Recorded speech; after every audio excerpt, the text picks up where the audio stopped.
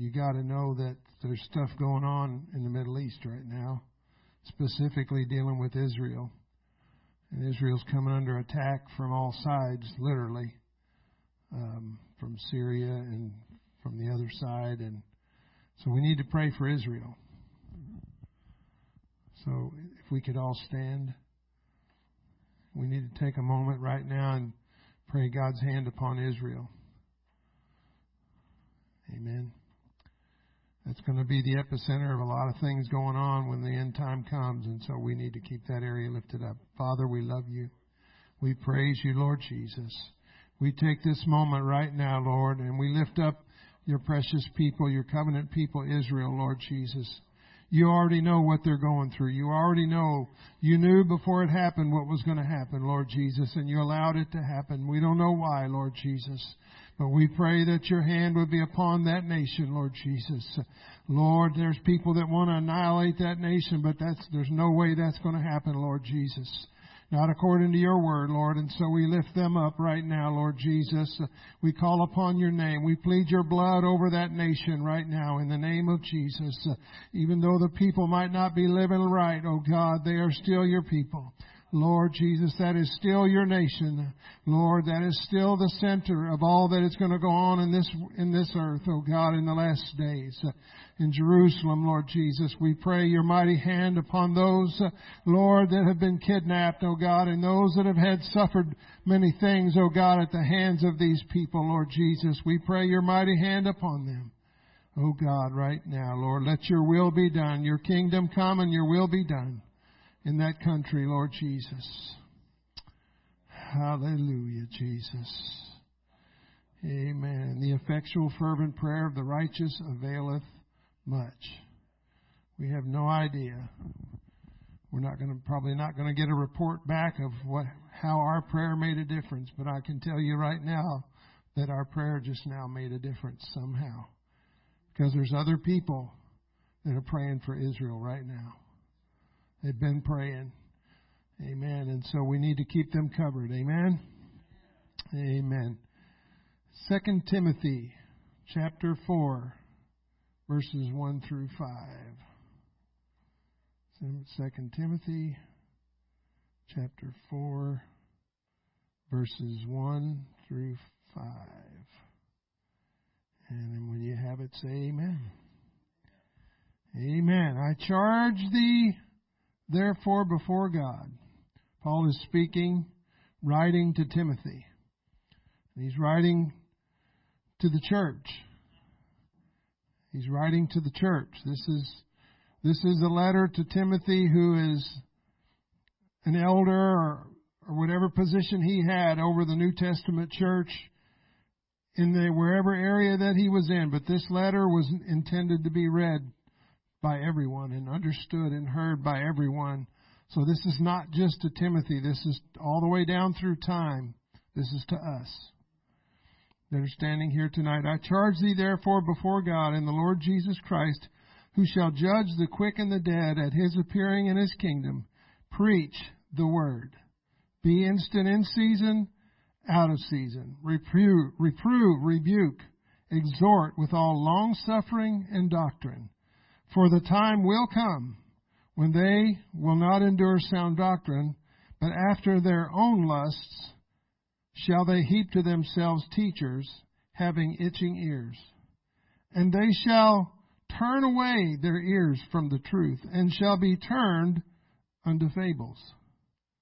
But watch thou in all things, endure afflictions, do the work of an evangelist, make full proof of thy ministry. In Jesus' name, you can be seated. Making full proof of our ministry. Everybody say, making full proof. Everybody say, of my ministry. Everybody say, of my ministry. You have a ministry. If you're not sure what that is, you need to ask God. Amen? So, when we were baptized in Jesus' name and filled with the Holy Ghost, we received our draft card, if you will. We were drafted.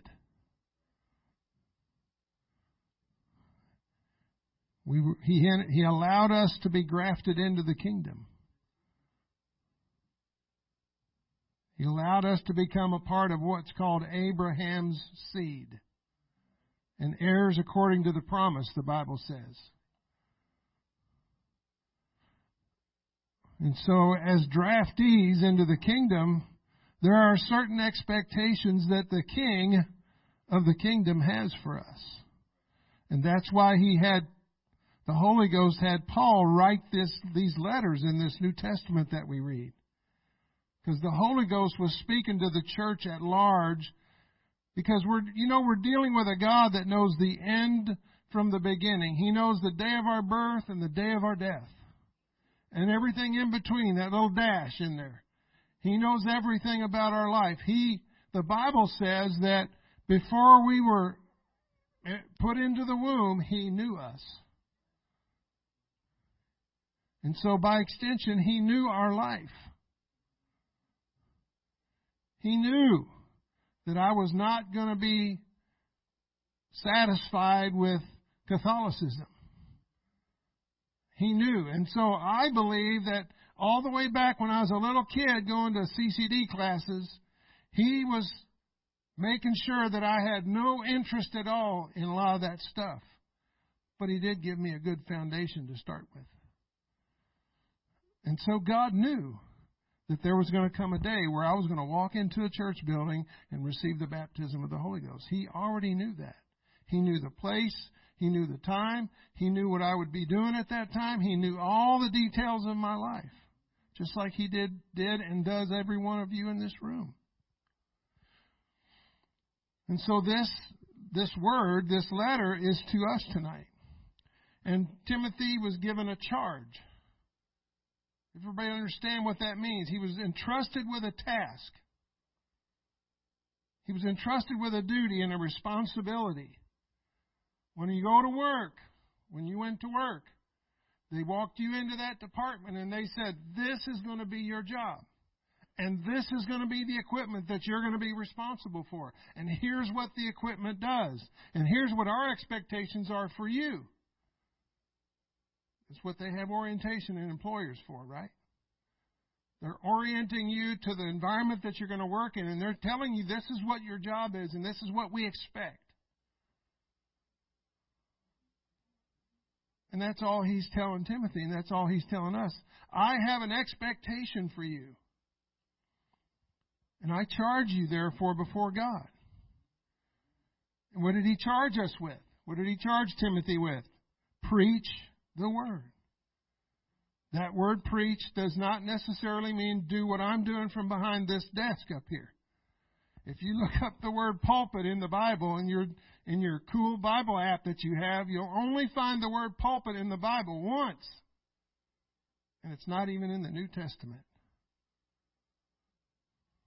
It's in the Old Testament. One of those prophets stood behind a wooden pulpit. Look it up.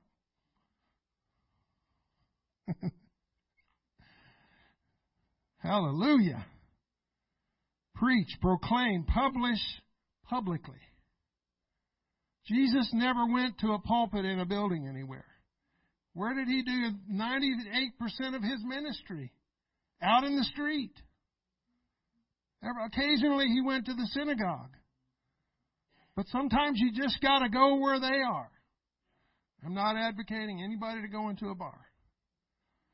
I only did it once, and there was nobody in there. It was my brother, and it was a tiny little place, and the Lord sent me there to talk to him about the Holy Ghost. And the Lord worked that out. Nobody was in there.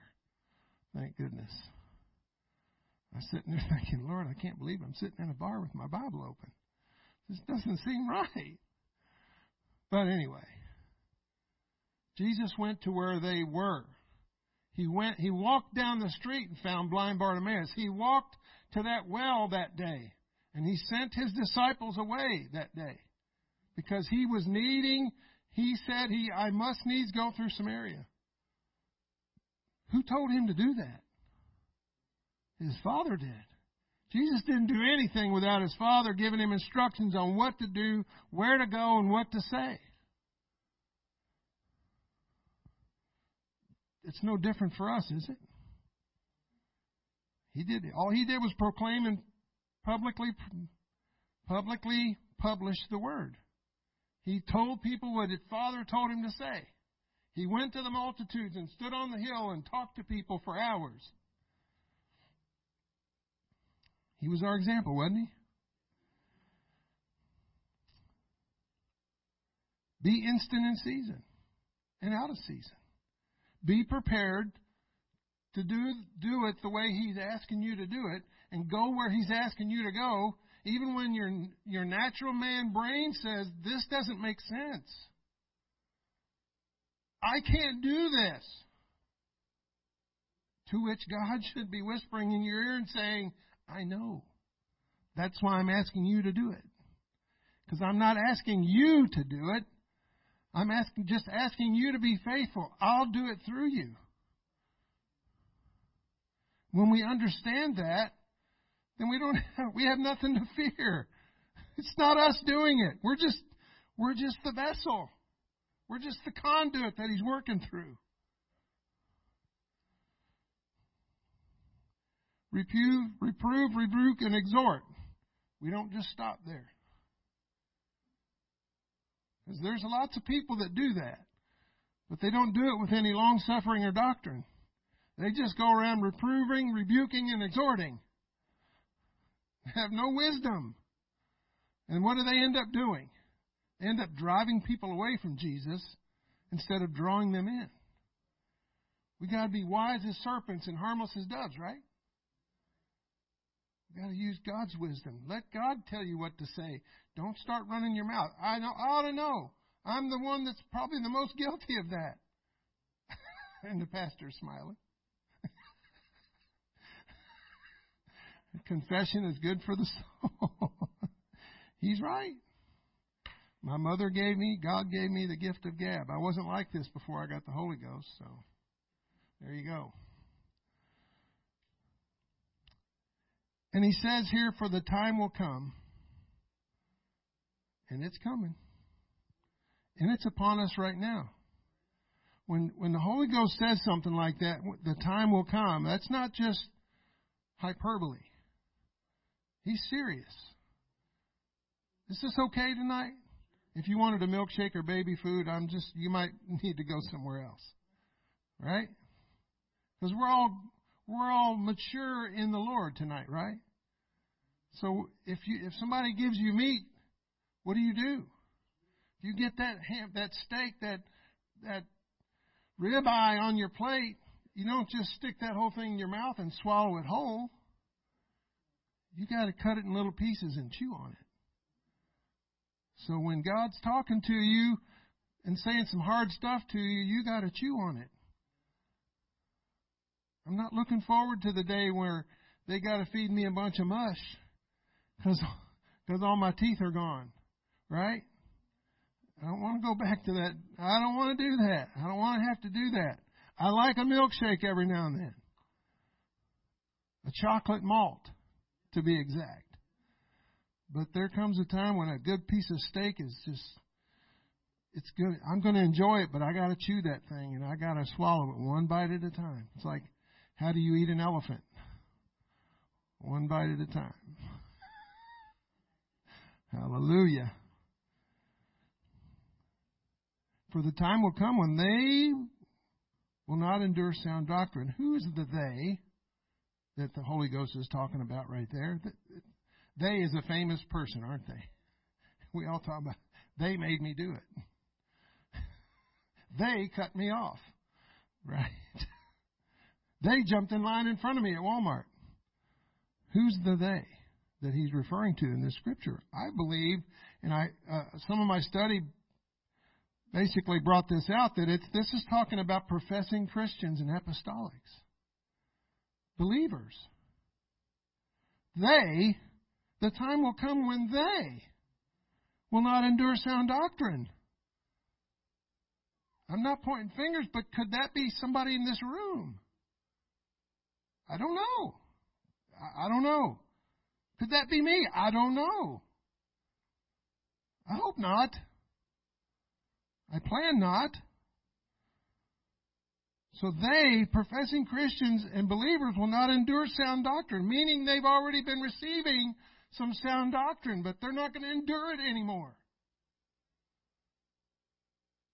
But after their lusts, their desires, their appetites, their longings, shall they heap to themselves teachers having itching ears.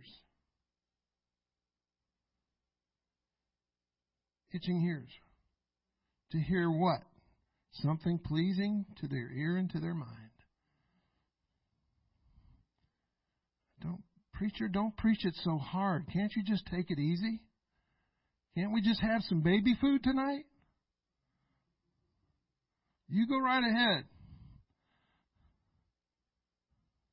I'm not going to go there, but there's a scripture in the Bible that talks about strong meat and milk. You go read that. You decide which one of those kind of people you are. And if you're still on the milk, you need to get on the meat. We need to come up a notch, right? They shall heap teachers to themselves. They're going to go out and look for them.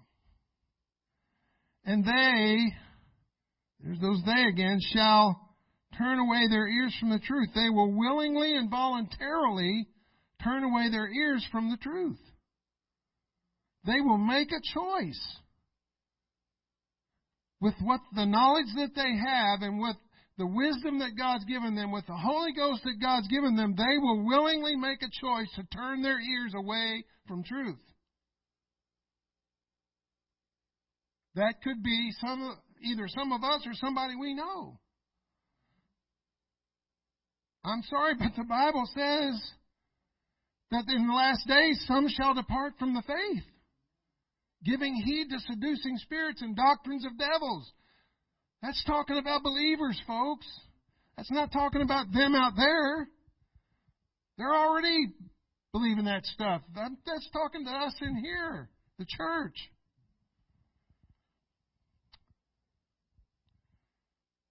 Wow. What's the truth? They'll turn their ears from the truth. Complete Word Study Bible says truth is evidenced in relation to facts. Therefore, aletheia, which is the Greek word for truth, denotes the reality clearly lying before our eyes as opposed to a mere appearance without reality. There's some stark realities that are before our eyes right now. You might not like what the Word says, but it's the Word of God, and it says it for a reason. You've got to decide if you're going to let that minister to you or you're going to shovel it back to somebody else. And I don't know if we're supposed to be doing shovel ministry in the church, are we? No shovel ministry, right? You receive what God is saying to you, even if it hurts. What's a good way to know if you're really submitted to somebody? How do you know? Obedience. Somebody can tell you something that you know that they know and you don't want to hear. And you don't get upset about it. Somebody, your boss at work says, you know what, you're doing a great job, but this and this and this needs a little work. And you don't get upset about that. You just say, okay, fine, boss. I thought I was giving it my 100% best, but I'll do better. Or your response could be, well, who do you think you are? I'm giving everything I got. And you could just rail on your boss right there. And the outcome of that's not going to be good. So if you're submitted to God, if you're submitted to this Word, then if God sends a man like your pastor to tell you something, you need to be able to receive that and not be offended. Because the Bible says that in the last days, some are going to be offended. Jesus asked His disciples, are you too going to be offended at me? Are you going to let this get under your skin? And are you going to let this get under your craw? And you're going to let somebody know where your goat's tied? Like my grandmother used to say. Don't let people get your goat, right? I want to be submitted to whoever God's placed in my life as an authority, as a covering in my life. I want to be submitted to that. I want somebody to be able to tell me no.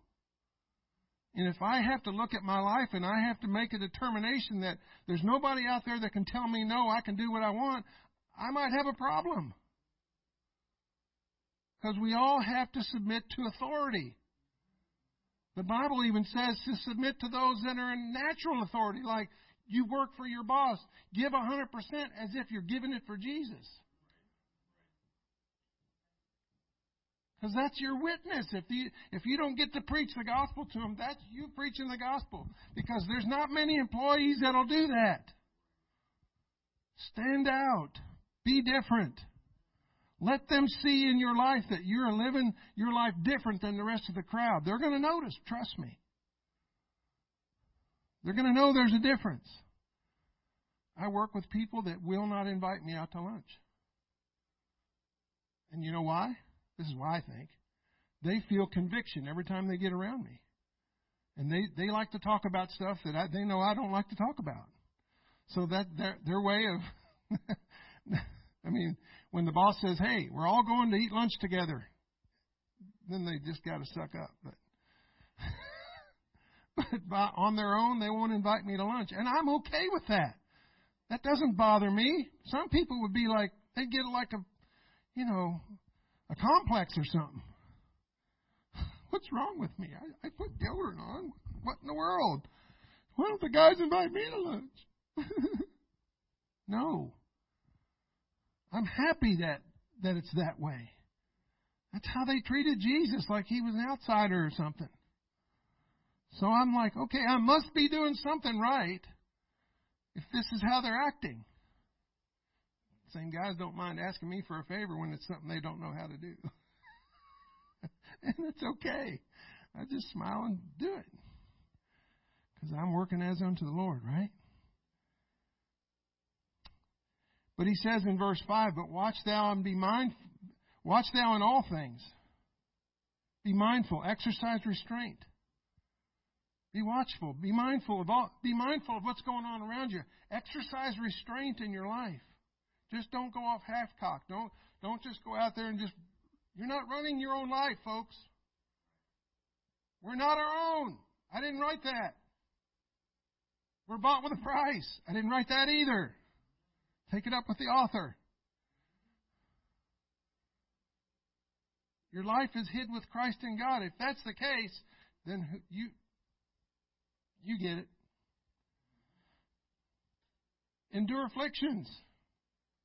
Paul told Timothy earlier in chapter 3, I think it was, he said, yea, and all that will choose to live godly in Christ Jesus shall suffer persecution.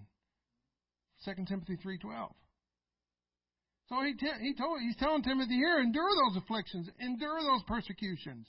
They're coming. All that live godly in Christ Jesus shall suffer persecution. So you have to make a conscious decision, am I going to live godly in Christ Jesus or not? And if you choose not to because you don't want us to endure the afflictions, that's your choice. But just remember, that's your choice. When you're standing before your Maker and there's nobody there but you, you've got to give an answer for that. Right? Do the work of an evangelist. This doesn't say be an evangelist. It doesn't say that. Was Jesus an evangelist? Was he? He was an evangelist. He went around, he evangelized the world in his day. He walked everywhere he went, Sister Barb. He didn't have a car. He didn't have a Segway. He just walked or got on a donkey. And we think we got it rough. And the only pair of shoes he had was a pair of sandals. And it wasn't like the kind of sandals y'all wear. It was just a flat piece of leather with some string tied around his foot. That's about it. No Dr. Scholl's back in the day. Okay? Make full proof of your ministry. it's your ministry, but it's nothing. There's nothing you did except coming into the kingdom.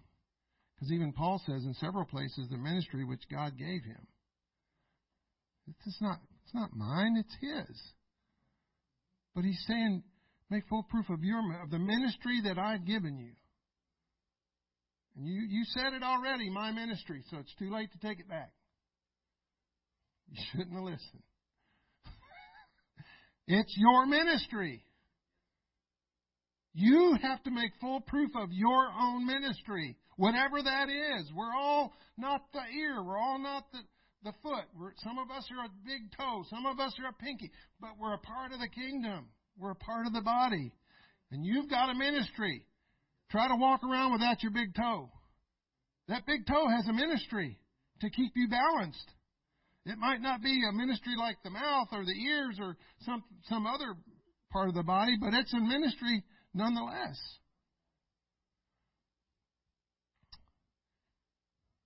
Make full proof of the ministry you received from the Lord. It's from Him. And it's intended to be successful if you'll let Him operate it through you. Be that conduit. A conduit's like just an open piece of pipe. There is no bottom in it. He just flows through us. If we just let Him, He'll flow through us, and He'll do things through us that will blow our minds and the people around us. But who gets the credit? You're going, I couldn't have done this, so it had to be Him, so He gets all the credit. You know, I really don't mind people saying that was a great message and all that, but I really don't like it because it's not me. Yeah, I'm up here speaking, but it's not me. It came from Him. And so I receive those and I say thank you, but I turn around and give that right to Him. I'm not taking His glory. He said no man is going to take His glory. I'm going to read 2 Timothy 4:3-5 in the Amplified Classic. It says, For the time is coming when people will not tolerate sound and wholesome instruction, but having ears itching for something pleasing and gratifying, they will gather to themselves one teacher after another to a considerable number. Oh, that was not good enough. Oh, you're not saying everything I want to hear. Let me go over to this guy. They'll just go from church to church to church to one guy to the other until they find somebody that says what they like to hear. That's not going to get you anywhere. Chosen to satisfy their own liking and to foster the errors they hold, and will turn aside from hearing the truth and wander off into myths and man-made fictions. As for you, be calm and cool and steady, accept and suffer unflinchingly every hardship. Do the work of an evangelist. Fully perform all the duties of your ministry. And it's incumbent upon each one of us to do that. I'm responsible for fulfilling and doing the things necessary to fulfill my ministry, the one He gave me. It's not my job to help to make sure you fulfill your ministry. But I'm like you. I'm like everybody else in here. Who doesn't mind a little help now and then? Pastor, help me to understand how to fulfill my ministry. Is there something wrong with that kind of question? No. Because He's the one that God has given the unction over this congregation, and God's going to give him wisdom to help you. And that goes back to the part about being submitted. When He tells you what you need to do, it might not be exactly what you were expecting to hear, but just receive it and say, okay, I'll do that. Because don't we want to be doing what God called us to do? He might have just called you to pray. He doesn't call everybody to this kind of a ministry right here. Ministry doesn't happen in here. It does, but it's intended to be out there. He told us when He commissioned us, what did He say? 2-letter word. Go. Go ye where? Therefore unto all Judea, Samaria, and the uttermost parts of the earth, right? Go out there. Do what Jesus did. Don't sit still. He didn't sit still except for when He went up into the mountain to pray sometimes. So that means we got to get alone and pray sometimes. That's where we hear from God. That's where He gives us our marching orders and our instructions. This is where I want you to go. This is what I want you to do. You're not doing it for glory. You're not doing it so everybody can see what you're doing. Just go do what I ask you to do. And you'll have great success. The ministry that we've been called to is not something that we manufactured ourselves. It's a thing that God has called us to and placed upon our lives. Fully performing the duties of our God-given ministry entails much more than salvation experience and just showing up. Lots of people just show up to work. They don't get a whole lot done. And you can pick them out in a heartbeat. And you can say to you, and you can comment to yourself, they're not going to go far in life. They're going to be stuck in that same job their whole life. But if you want to get promoted on a job, what do you got to do? You got to go above and beyond. You got to do more than is expected of you. So that when you get that evaluation, it says, exceeds expectations. Since I've been where I'm at, every one of my evaluations has said that in every area, exceeds expectations. Is that because the boss thinks I'm a nice guy and he likes me? No. He's a retired Air Force colonel. He don't play. If you're a jerk, he's going to let you know that in your evaluation. He's not going to mince words. He's not going to patty cake. He's not going to soft sell it. He's going to tell you like it is. And the only reason I get those is because I give them exceeding abundantly above what they even ask of me. Because I want God to get the glory. If one of them says, how do you, I'm just going to tell them. Like I told them when I got there. The only reason I'm here at this job is because God opened the door and let me come here. And they just sat there stunned and dumbfounded, didn't know what to say. But I just said, that's the reason I'm here. What was I saying to them? You're blessed because I'm here. And they are. They're blessed because we're in their workplace. They don't know it. They don't realize it. They don't understand that feeling whenever you come around, but that's the Holy Ghost, and it's just like they don't know what to say. They don't know how to act, right? Don't you want that to be the case? I want them to know. I want them to know just by me walking in the room that there's something different. Not me, the Holy Ghost.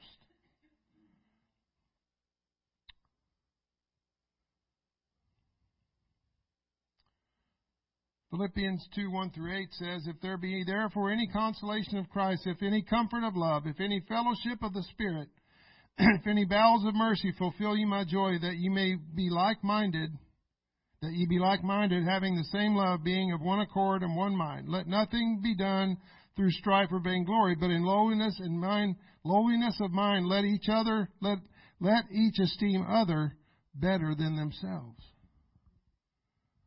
Look not every man on his own things, but every man also on the things of others. Let this mind be in you, which was also in Christ Jesus.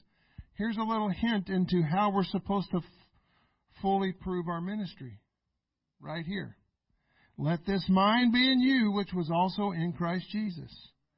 Who being in the form of God, thought it not robbery to be equal with God, but made himself of no reputation, and took upon him the form of a servant, and was made in the likeness of man, and being found in fashion as a man, he humbled himself, and became obedient unto death, even the death of the cross. Somebody already said obedience. To obey is better than sacrifice. Philippians 2:5-8 in the Amplified Classic. Let this same attitude and purpose and humble mind be in you, which was in Christ Jesus. Let him be your example in humility, who, although being essentially one with God, and in the form of God, possessing the fullness and attributes which make God God, did not think this equality with God was a thing to be eagerly grasped or retained, but stripped himself of all privileges and rightful dignity, so as to assume the guise of a servant, a slave, in that he became like men and was born of a human being. And after he had appeared in human form, he abased and humbled himself still further and carried his obedience to the extreme of death, even the death of the cross. And I'm including myself in this. Can any of us say that we've done that? I don't even think I could say I've even come close yet. Paul, what did Paul say? Follow me as I follow Christ. That's the same Christ we're talking about right here. Are we doing that? Look at Paul's life. Do you think Paul, he was probably a lot closer to this than we are right now? And he was out there killing Christians for religious reasons, because he thought he was doing right. Thinking and acting like a warrior or a soldier is especially a servant, which that word servant is the same word for the word minister. See the correlation? Having the same goal and purpose in mind as we walk with and serve the Lord, we are following His lead. Paul is trying to get everyone in the body on the same page, or at least on the same field.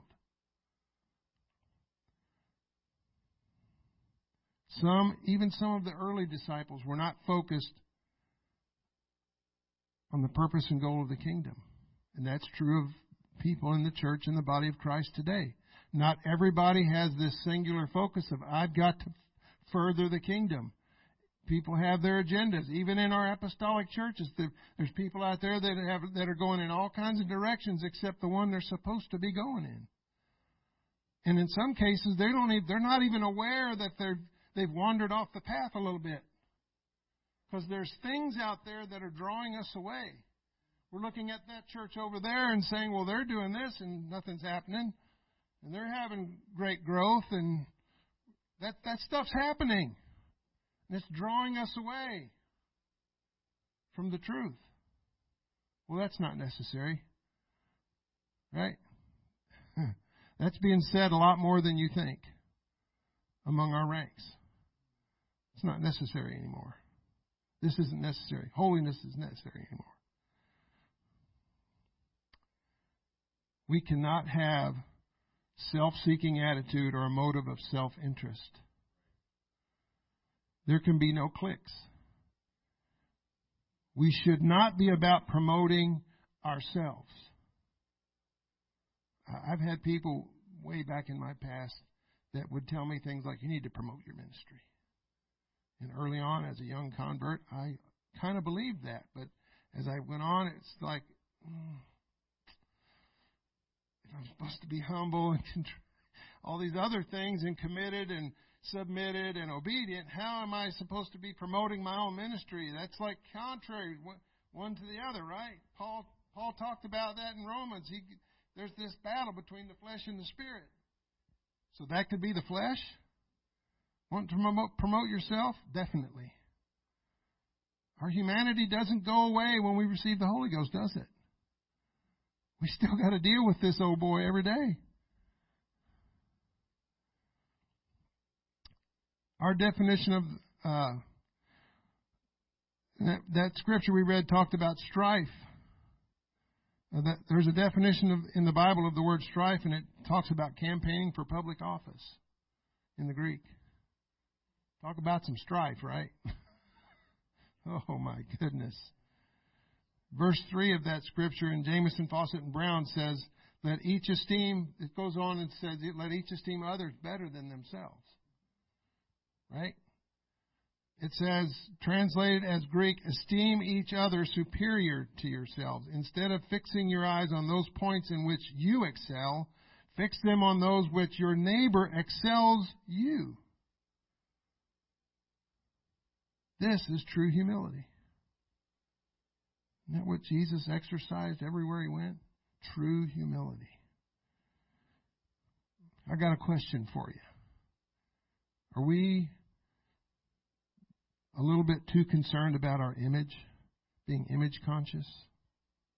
What does that mean? Well, I got to maintain my image. I got to be concerned about what people think.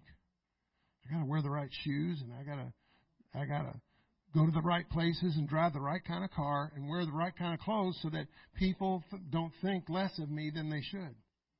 That's being image conscious. Y'all follow me? Do I need to go any further with that? No. I think you all know what I mean. Instead, we should be identity conscious. Whose identity? Not ours. We're not our own. We've been brought with a price. If we're hid with Christ in God, it's not about our identity, is it? It's about His identity. We're supposed to lose our identity, aren't we? When we take on His name, everything that Paul was until that road to Damascus experience, until that man came to that house and laid hands on him and he received the Holy Ghost and his eyes were open, everything, Paul's identity up to that point was something totally different than what it was after that. Something happened and changed his identity. He literally became another man. He left all that behind. Paul talks about putting these things behind us. What happened today, your failures today, your mistakes today. And we do all make mistakes, right? I'm not the only one? Okay, good. Whew. That's all behind you. Don't let your mistakes define you. Don't let your misdeeds define you. Don't let the fact that you were tempted and you might have given in a little bit define you. Repent, get over it, and move on. The devil don't want you to move on. He wants you to hover over that a while and stew over it and beat yourself up a little bit. Get a cat of nine tails and just, beat yourself with it. I'm reading this book by this author, and it's called The Gift of Failure. I'm only like one chapter into it. Written by a guy named Dan Bongino. I can't wait to get to the end of it. The Gift of Failure. Think about that. We wouldn't have these things right here if it wasn't for a man failing thousands of times before he got the right one. If he'd have give up, we might still be using candles. Who knows? LED, what's that? Right? We're not our own. We're supposed to be dead to self, dead to me, dead to who I am. Denying yourself. Is that what Jesus said? If any man will come after me, let him deny himself. What does that mean? What does it mean to deny oneself? In the Greek, it means to disown and renounce self and to subjugate all works, interests, and enjoyments. Subjugate them to who? To Him. There's some things I like to do. I like to work on my old car. I do. Contrary to what you might think. I just kind of let God dictate when I'm allowed to go do that. And when I feel a kind of a release to go do that, I go do it. But when I want to and hear, and He's kind of nudging me, no, I just listen to that. And I say, I'll do it tomorrow or next week or whenever He lets me do it. And that might sound weird to some people, but that's how it is. Because I made a decision when I got that thing. I am not going to let this thing become my God. I am not going to let this thing steal my joy, steal my time, and whatever, because I could let it do that. I mean, I would be out there every night if it was up to me. that thing would already have a new paint job, and it'd just be all kinds of stuff going on with that car, but it's not. I'm not going to let it get between me and the Lord. If He tells me to get rid of it tomorrow, it's gone. Oops, I shouldn't have said that. Maybe He was listening. But if He said that, I would. I'd put it up for sale to whoever wanted to buy it in here first.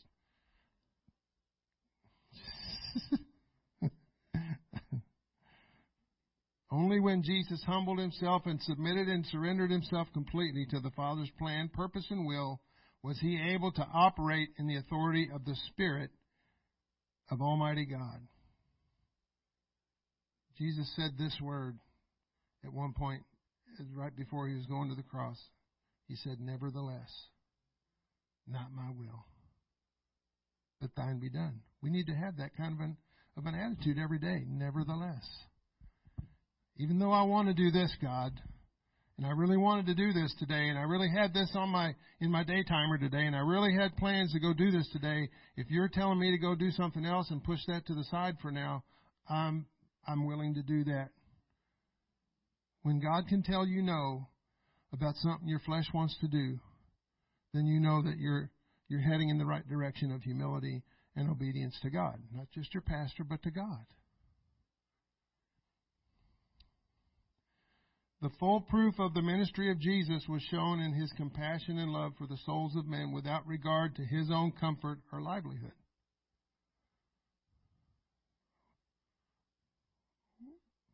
Right?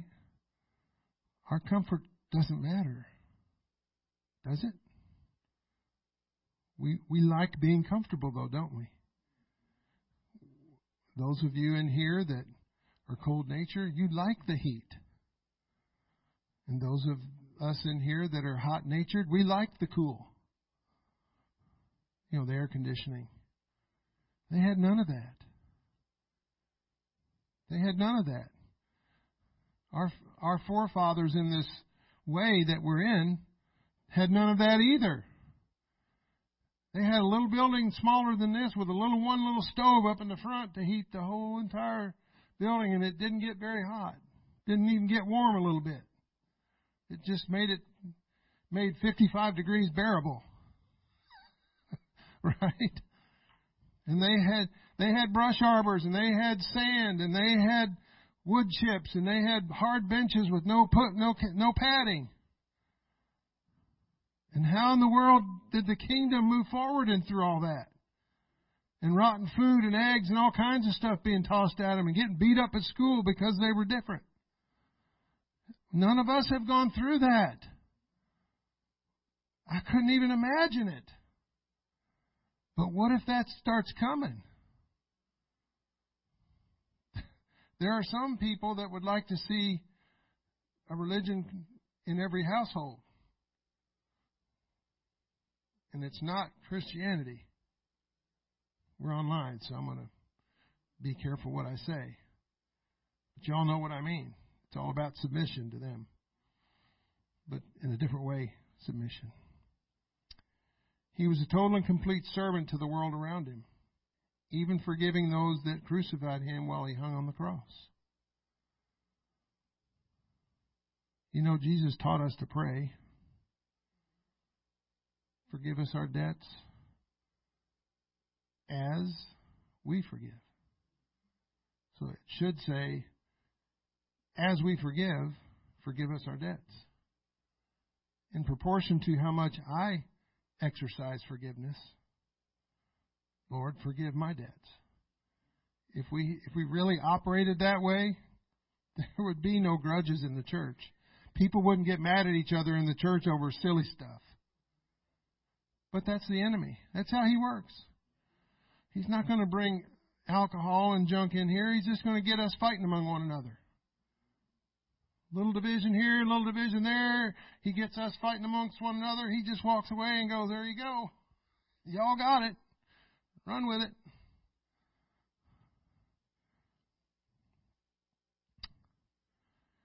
God left the decision up to Timothy and those that Paul was writing that letter to. And He left that decision up to us today, didn't He? We have to first acknowledge we have a ministry. And then we have to acknowledge that we're not our own, we're bought with a price. And then we have to acknowledge that it's our responsibility to make full proof of whatever that ministry is. If it's to be a prayer warrior, go for it. Be the best prayer warrior you could ever be.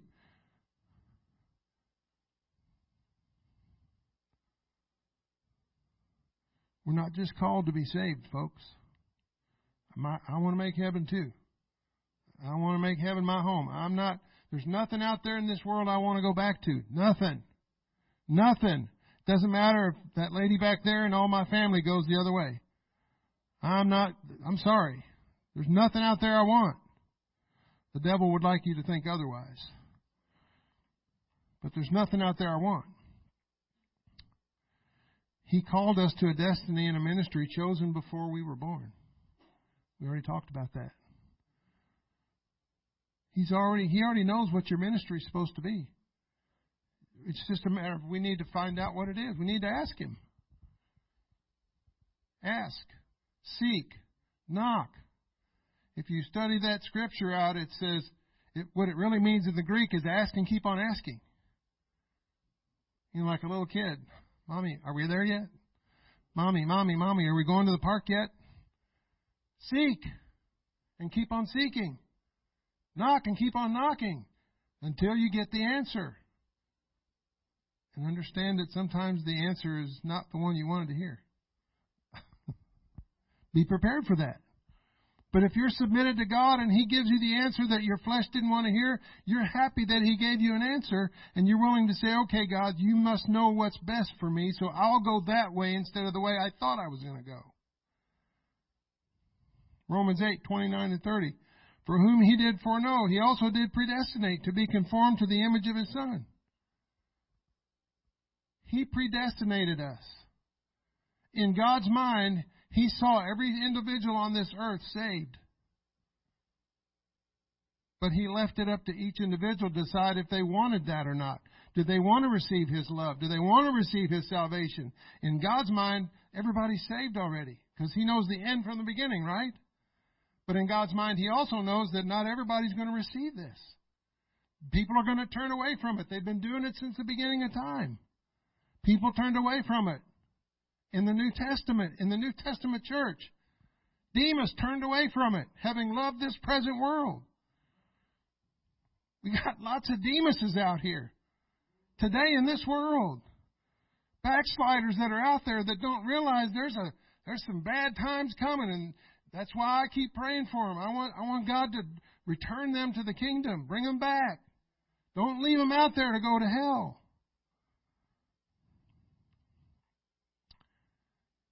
That He might be the firstborn among many brethren. Moreover, whom He did predestinate, them He also called. And whom He called, them He also justified. And whom He justified, them He also glorified.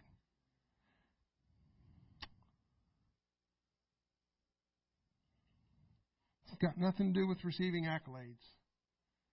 You know, the Bible does say, give honor to whom honor is due. Custom to whom custom. And to some give double honor. And we should do that. But if I'm the recipient of the double honor, I'm just sending it right up to Him.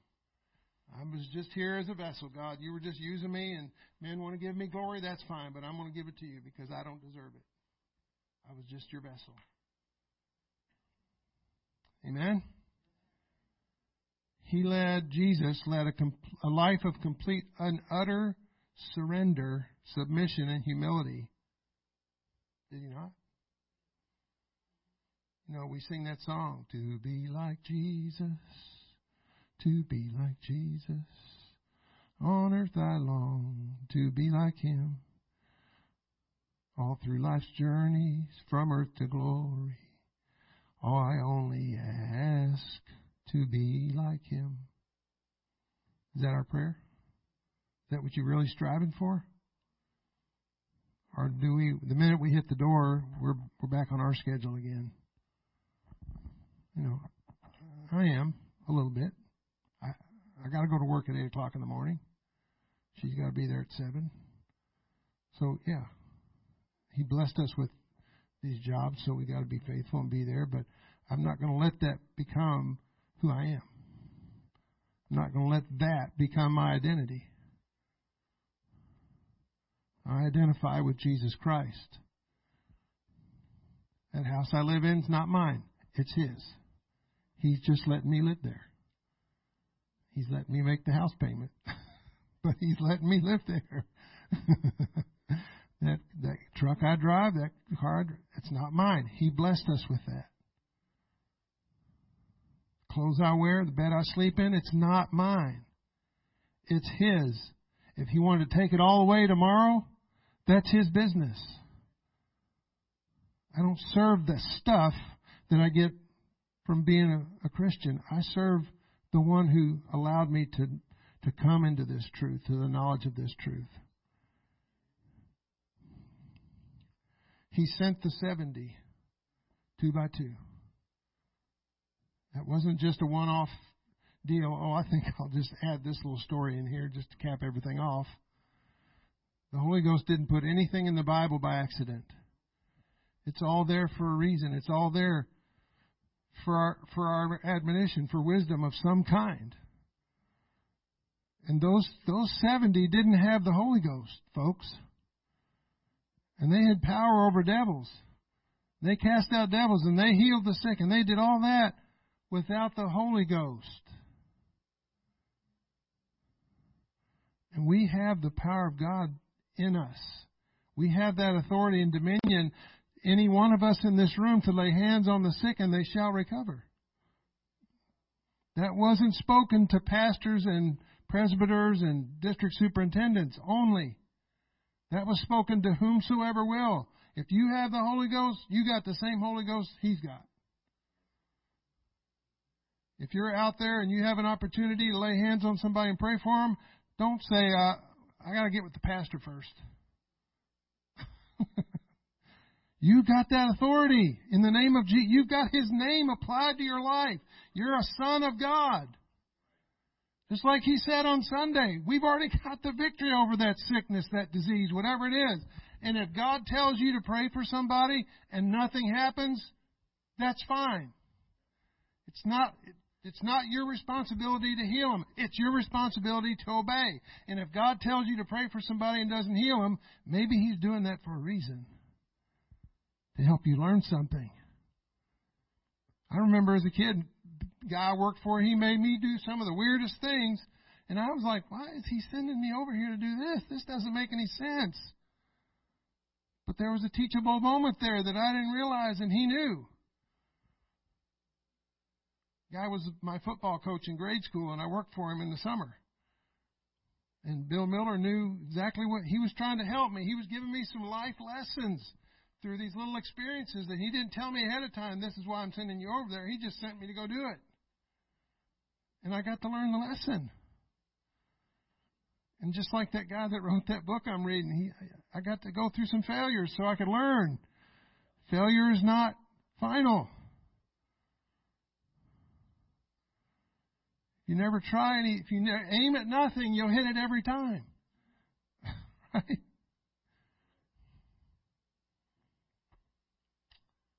Proverbs 21:2 says, and I'm done, every way of man is right in his own eyes, but the Lord pondereth the hearts. We can sit in front of a preacher and shake our head and agree and say amen and shout and all that, but at the end of the day, God knows what's going on in here because our hearts are desperately wicked. I believe it says in the Old Testament. Who can know it?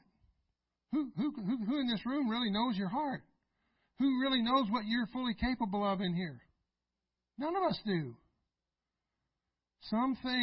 There could be a rage and an anger in you that you don't even know is there.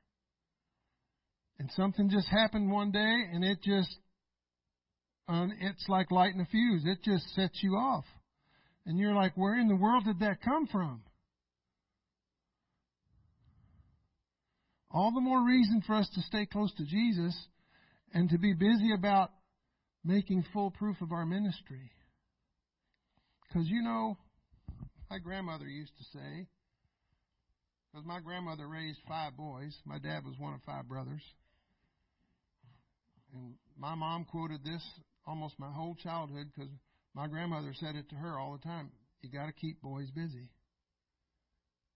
And so my mom had 3 boys right off the bat, twins, and then one a year later. So my grandmother kept telling my mom, just keep them boys busy. If you keep somebody busy, they'll stay out of trouble. So when I raised my boys, they were involved in, they played soccer at the Y, they were in the scouts, they did this, they did that at school. They did stuff at church, they went to youth rallies, they went to camp. I kept them boys busy. To the point where they didn't even start dating until they got out of high school. Yeah. And they're both living for God today. We stayed busy about the kingdom. We made the kingdom the first and foremost of everything we did. They weren't allowed to open a Christmas gift on Christmas morning until we read the story of Jesus' birth. And it just about killed them a couple times. But it was important.